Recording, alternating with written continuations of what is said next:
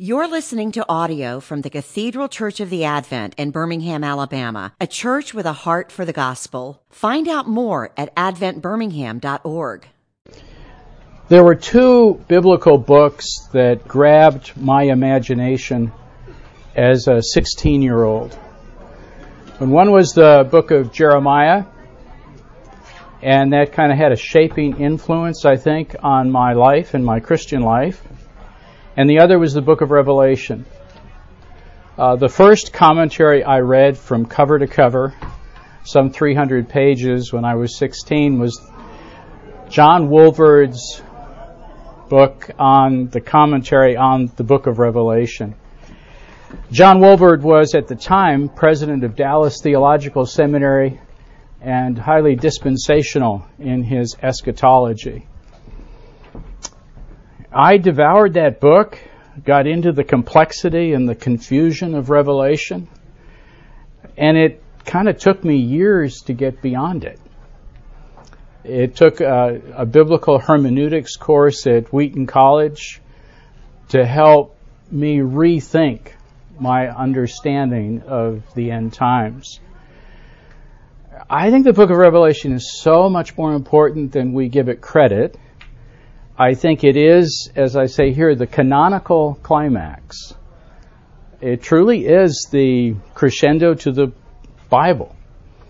And it is intended by the apostle to draw up all of that Old Testament teaching in the fulfillment of the New Testament and to present it to the church. It's not just 7 letters to the churches of Asia Minor. It's one letter to the church, global, universal. And the book of Revelation, I think, was inspired by the Apostle John, but you can debate which John, but I think the Apostle John was inspired to leave the church of the first century with an understanding of what they were going to go through and what they were going to experience. It'll be interesting to study the book of Revelation in the light of our current secular age and the context in which we find ourselves in. I do think that there's a pervading sense of hopelessness in America and an inability to now deal with virtually anything. To meet together on a Sunday morning in the light of 2 mass shootings within the last 24 hours, where 20 people die in El Paso and 9+ people die in Dayton, Ohio, and the feeling that there's nothing that can be done. I can think of 4 things that could be done right away, but we can't seem to have the consensus to do those things. A national registry for guns, a banning of all military-style weapons, increased police enforcement so that there are no soft targets. If you travel the world, in every airport other than our own, you'll see 3 people walking around with machine guns. And that probably, when we have an emergency like we've had the last 24 hours, you see hundreds of police descend on that particular incident. Well, I think we need to probably spread law enforcement out so that they're there. You have 3, 5, 10 at anything that would be deemed a soft target all the time. That's just what they do. Other countries do that. And then 4th, that we really give attention to mental health concerns. Those are the 4 things that I would do if I had the power to do so. I don't see how we can do that. There was a New York Times, and I'm a biblical guy. I'm pastoral. I realize I've just given kind of a political sort of statement. I'm trying to illustrate the fact of the inability that we seem to be able to handle the evil that's before us. And it's going to be an interesting study in evil, looking at the book of Revelation. But there was this line on an article dealing with the Mueller report. The investigators uncovered the plot but society is too rotten to do anything about it.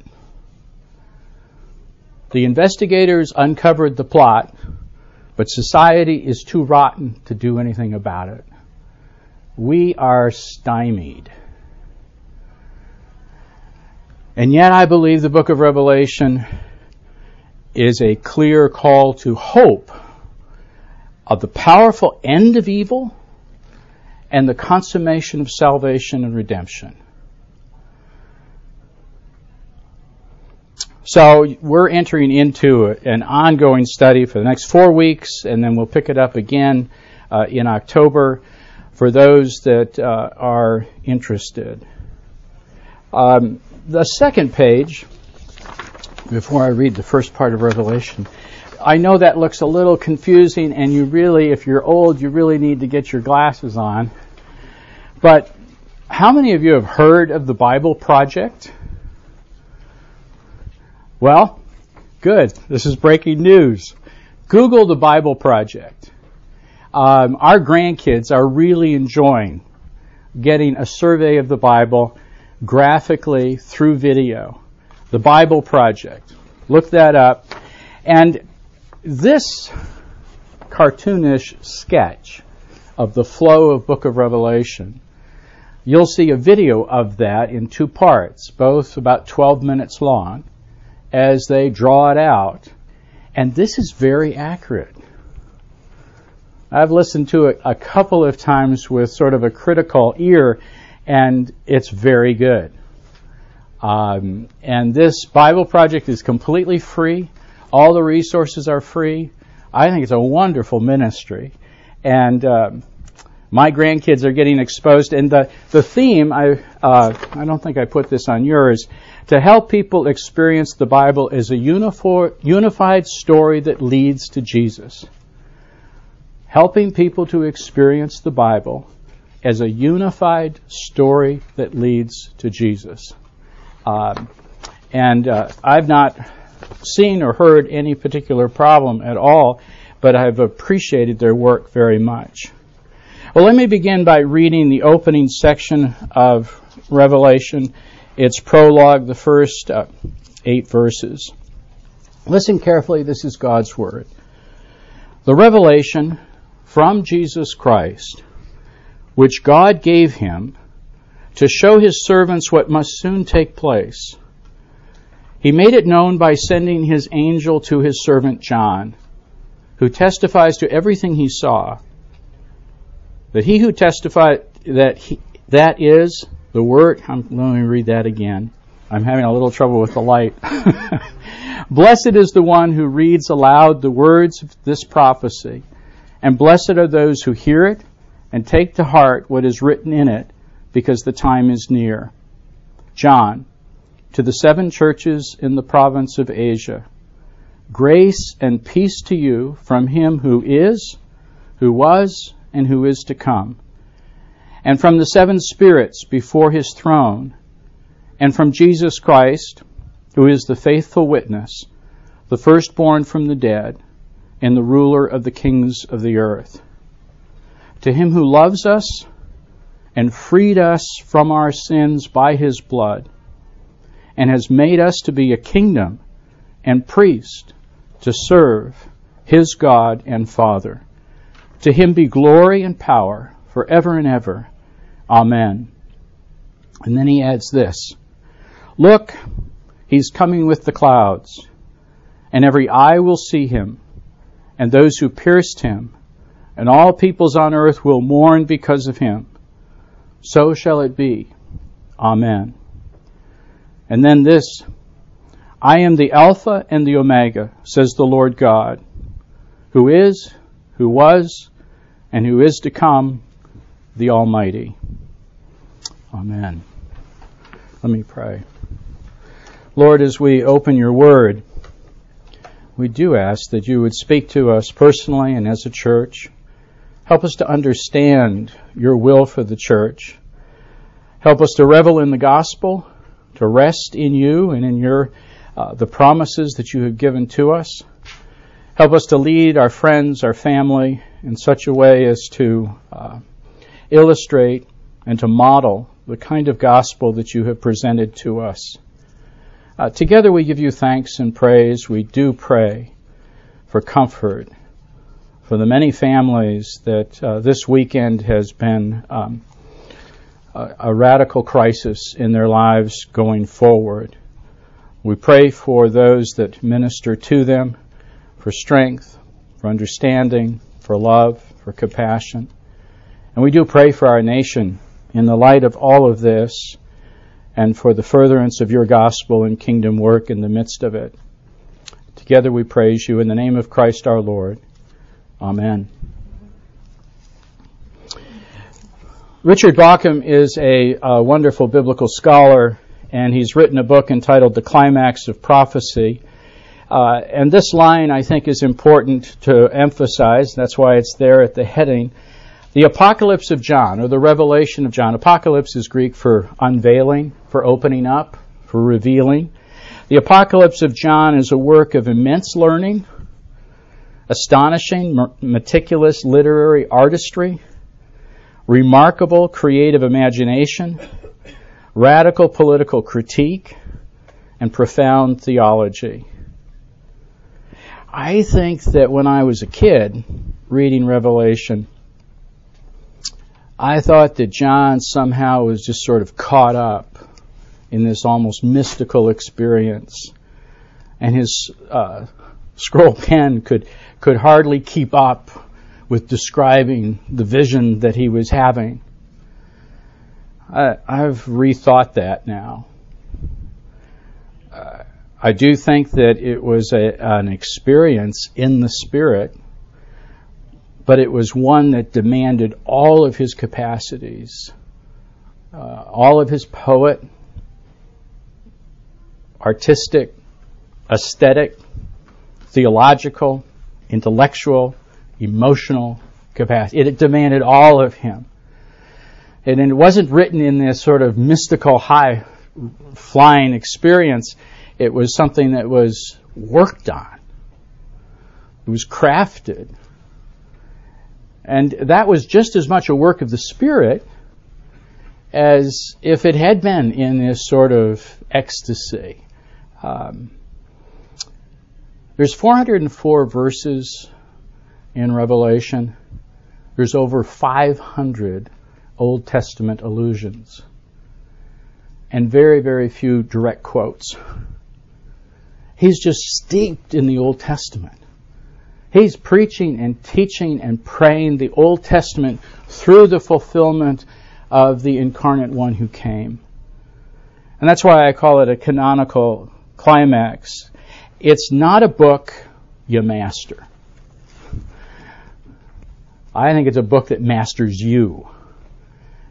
And as you study the Revelation, it kind of reads you more than you read it. Back to the future, the shape of things to come, and already here. This is not an ABC course in end times. That's not what the book of Revelation is. It's not a kind of calculus problem that biblically you try to figure out. It's not a big, complex puzzle. What it is, and once you kind of grasp it, now one of my aims is to make you feel that the book of Revelation is easy. And I think I can achieve that. Because there's a way of understanding it and looking at it that makes perfect sense from a literary standpoint, from a theological standpoint. So it can be a very understandable book. The shape of things to come and already here. In many respects, I think we're moving back to the future. And I think that analogy, even though it may reference a silly film for you, Back to the Future is a probably important concept. I think we're moving back to a first century church, globally, and in many respects. And that only makes the New Testament come alive.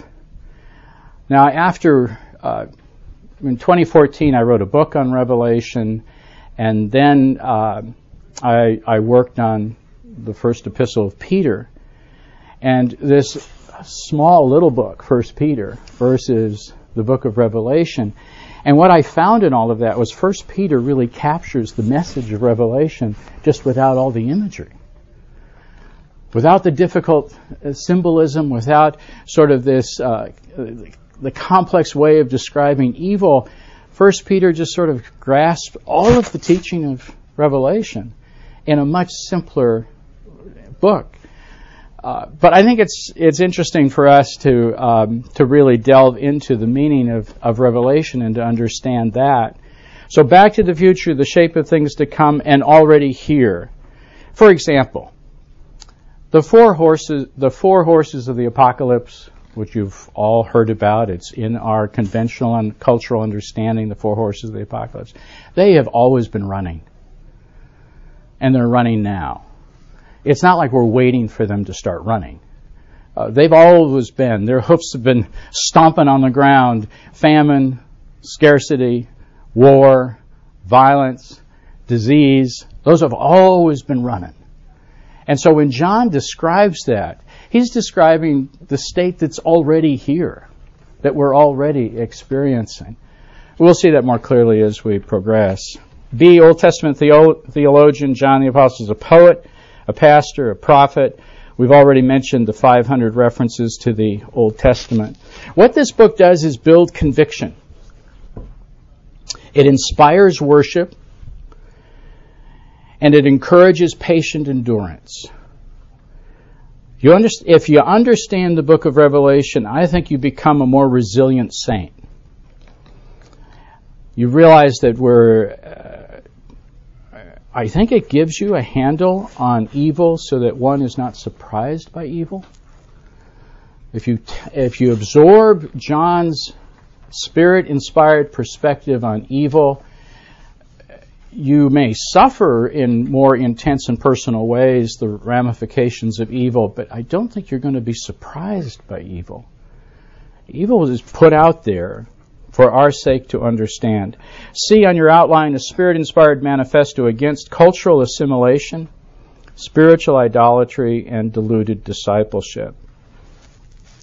I call the book of Revelation sometimes the devil's favorite book, because I think the devil has convinced a lot of people not to go there. Just ignore it. And, we could get into an interesting discussion of why people come to that conclusion, ignore it. It may be because they don't want to argue with other Christians. 2, it may be that they don't know if their faith can handle the book of Revelation, and so they're shy about it. I remember in a preaching class, a Beeson student who was about to graduate said, I'm angry and I'm upset because what I have learned at Beeson, I cannot preach in the church that I am called to. If I preach what you've taught, I'll be asked to leave. And again, I think that the dispensational understanding, the left behind sort of fictional understanding of eschatology, the idea that the way the book of Revelation is approached is something that is sensational. It's you've got dispensationalism is basically this, that there's 2 tiers. There is an Israel tier and there is the rest of the church, the church tier. And that there's 2 paths. And those are 2 separate streams of end times thinking. And chapters 4 and 5 dealing with, chapters 2 and 3 dealing with the 7 letters to the churches is for us today. To absorb, to understand, and to respond to. But as soon as the letters to the 7 churches, letter to Laodicea, ends, so then does its relevance for the church age, because after that, in 4 and 5, you're into a new era that is going to come eventually, when the tribulation, the rapture takes place, and then there's a 7-year tribulation, and at the end of the 7 years, there is a 1,000-year rule and reign of Christ. At the end of the 1,000 years, you have the Battle of Armageddon, and Christ finally comes and sets up his kingdom.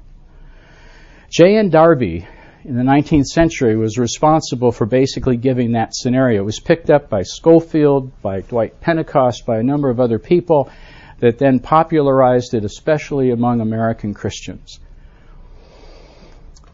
If you come to the book of Revelation with that scenario in mind and kind of impose that hermeneutic, you have a really distorted understanding of reading the Word of God. Now, John Wolvert, I mentioned I had absorbed John Wolvert's commentary. That was all a dispensational approach. And I find dispensationalism a distraction to a clear understanding of the book of Revelation. I've had the privilege of being able to work through the book of Revelation in Ghana, which Ghana, in northern Ghana, is very much almost like a first century church. They're all first generation Christians, most of them. And in a first generation church, and you go through the book of Revelation, which we did in about 5 days, 7 hours a day in the heat working through this book. But they are not saddled, burdened with these other ideas that have been sort of imposed on the book. And wow, they could understand this clearly without a kind of defensiveness, without a kind of resistance. They could understand this as a prison epistle. And that, I think, is what the book of Revelation is from beginning to end. Rome is the Babylon that they're wrestling with. And each successive generation has had its Babylons to have to wrestle with. It's easier to ignore this study. That's one reason.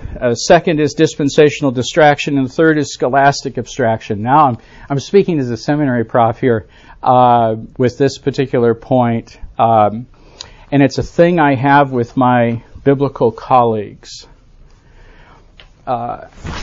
In working on this book, I read 2 1,000-page commentaries. Wonderful, masterful, scholarly works. And absolutely nothing is said about the present.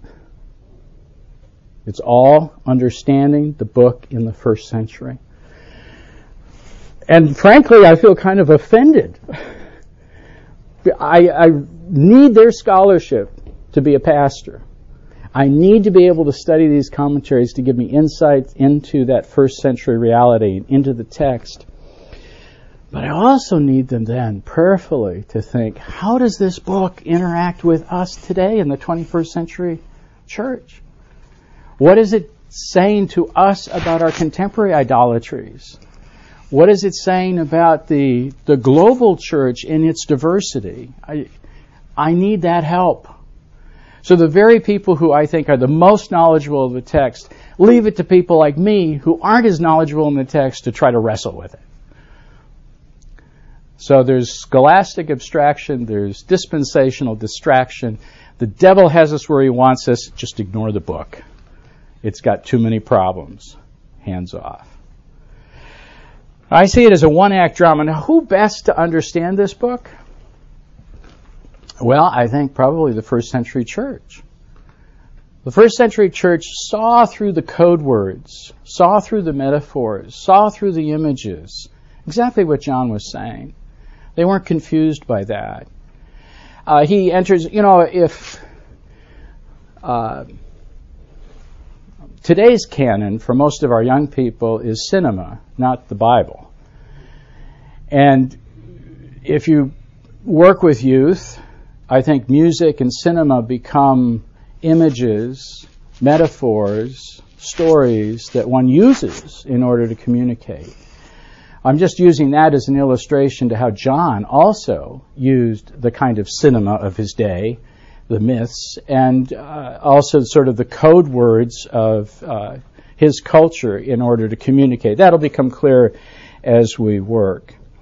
In this one-act drama, I've already talked about a work of spontaneous spiritual combustion versus a meticulously crafted theological manifesto. Obviously, I'm arguing that it's for the latter, a miraculously crafted theological manifesto. B, the letter's first recipients grasped the meaning because they were steeped in the Old Testament, familiar with the imagery, the apocalyptic imagery, and painfully aware of Roman oppression and the persecuted church. I'm pausing on 3 to think how to phrase this. You know, we come out of basically a suburban life and we listen to a very radical text. There's kind of a cognitive dissonance between those two. I think this book would be better understood in Sudan. I think it'd be better understood in Egypt. Right now, Voice of the Martyrs is saying that Egypt is one of the most difficult places for Christians to live. I think if we were in a place of intense persecution and difficulty, we would find it a lot more relevant and a lot easier to grasp. So then what do I do? What do we do? Studying a book where most of us are pretty secure. I think if you've got a diagnosis of malignancy and not overly distracted, you might understand this book better. If you have a family member who dies, and you're struggling with that, you might understand this book better. What I'm saying is, I guess the context for understanding the book is a certain tension experienced because of your faith in Christ. And as you experience that, it becomes a easier way to grasp the text. Number 4, confronted daily by pressures to compromise the gospel. Now there, could we say we're there? Confronted daily by pressures to compromise the gospel. We'll see as we proceed. The Apostles John's communicational strategy. Now these things, I think, help us to understand the book in its context, and they make it easier for us. Number 1, storied truth. John's not lecturing, he's not philosophizing, he's telling a spiraling story. He's telling it in the first person narrative. I, John, your brother and companion in the patient endurance in Christ, I'm writing to you. And he's writing as in terms of what he's received. Number 2, prophetic climax. Every vision, metaphor, symbol, number, and image has its roots in the Old Testament. So if you understand Daniel and Isaiah and Ezekiel and Zechariah, you can see where John's drawing these images from. 3, cosmic parables. He was taught by the master parables, the parable as a form of communicational strategy. But instead of seeds, John's going to use stars. Instead of masters, he's going to use monsters. But it still has that parabolic genre to it that he's learned from Jesus. 4, structural stress, a spiraling series of 7. You have 7 letters to the churches, and then 7 seals, and 7 trumpets, and then 7 bowls. Very simply in a sentence, Westerners are hooked on linear thinking and literal thinking. That's how we think. Linear, literal. John thinks in terms of spiral and metaphor. 7 times in the book of Revelation you get to the end. And the end. The end. Only to be told, no, it's not the end. Not quite yet. So 7 times he brings you up to the brink and really describes cataclysmically the end But it's not the end. 7 times he does this. And there is this spiraling intensity that's going on. And the spiraling intensity is always this: worship and judgment, worship and judgment, worship and judgment. You're never far from heaven's glory. And you're never far from evil earth's agony. And these two are just in this sort of intense spiral. So think linear and literal, spiral and metaphor, and the fact that you're getting to the end 7 times until you finally get to the end. It's hard for us to track that because we're not wired to do so, but you would in a movie. You could grasp it in a movie that goes back and forth. So maybe think in terms of that. 5, symbols in tension, a series of contrasting positive, negative images. Lion and the lamb, blood-washed robes as white as snow, the 144,000 of all the tribes of Israel as a picture of the global church, the great multitude in white robes, the wife of the Lamb, the holy city. Those are two. They mean the same thing. Wife of the Lamb and the holy city. Just like the woman on the scarlet beast is the same as the city of doom, Rome, Babylon. Number 6, the pattern repetition. Various repetitions. 7 times you have the phrase after this, which is kind of the equivalent, well, next. And it kind of works with the spiraling intensity. You have 7 times every tribe, language, people, and nation. But those are always different, in a different lineup, a different arrangement. Number 7, numbered meaning. My dad was a mathematician, and numbers and symbols, mathematicians understand in a kind of philosophical sense the symbolic language of numbers.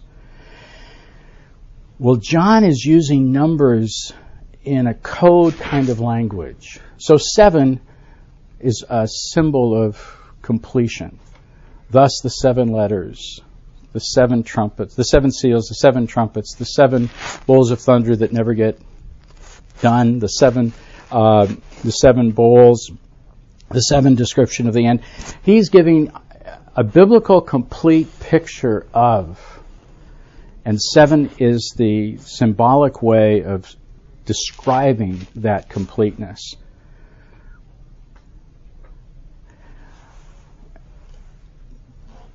One reason I entitled my book, Follow the Lamb, is because the preference that John has for describing the Son of Man, the Son of God, Jesus Christ, as the Lamb of God. Lamb is referenced 28 times. 4 times 7.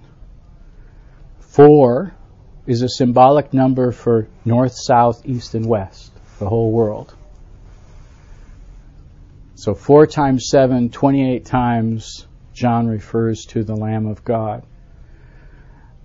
10 is also a number of completeness. So 10 times 10 times 1,000. These numbers need to be grasped not as literal numbers, but as symbolic numbers that speak meaning. With this, we're at 1:45. With this, I'll close. Jean Bolin is a criminal profilist. She draws pictures, like the Unabomber was her artwork. Jean Bolin has a completely different approach to interviewing a victim of a crime in order to get the picture of the perpetrator. In the past, people that have been victims, one, they're numb, and they're not really there.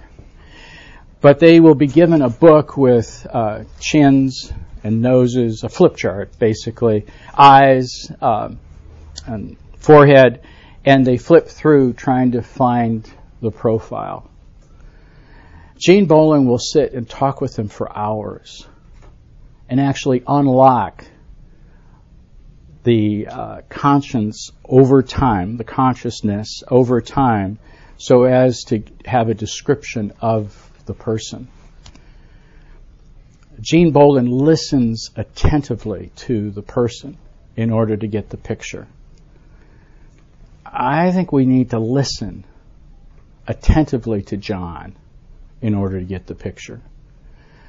The flip chart of what we've been told eschatologically end times, I don't think works for this.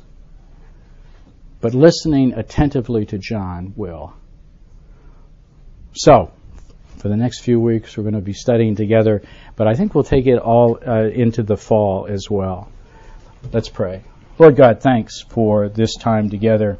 Pray for the blessing of worship coming, and also for this week as we enter into it. Please make us very conscious of your presence with us. We pray for comfort again for those that have suffered such loss. Together we praise you in Christ's name. Amen. You've been listening to audio from the Cathedral Church of the Advent. If you live in Birmingham or find yourself visiting, we hope you'll join us for one of our Sunday services. Find out more at adventbirmingham.org.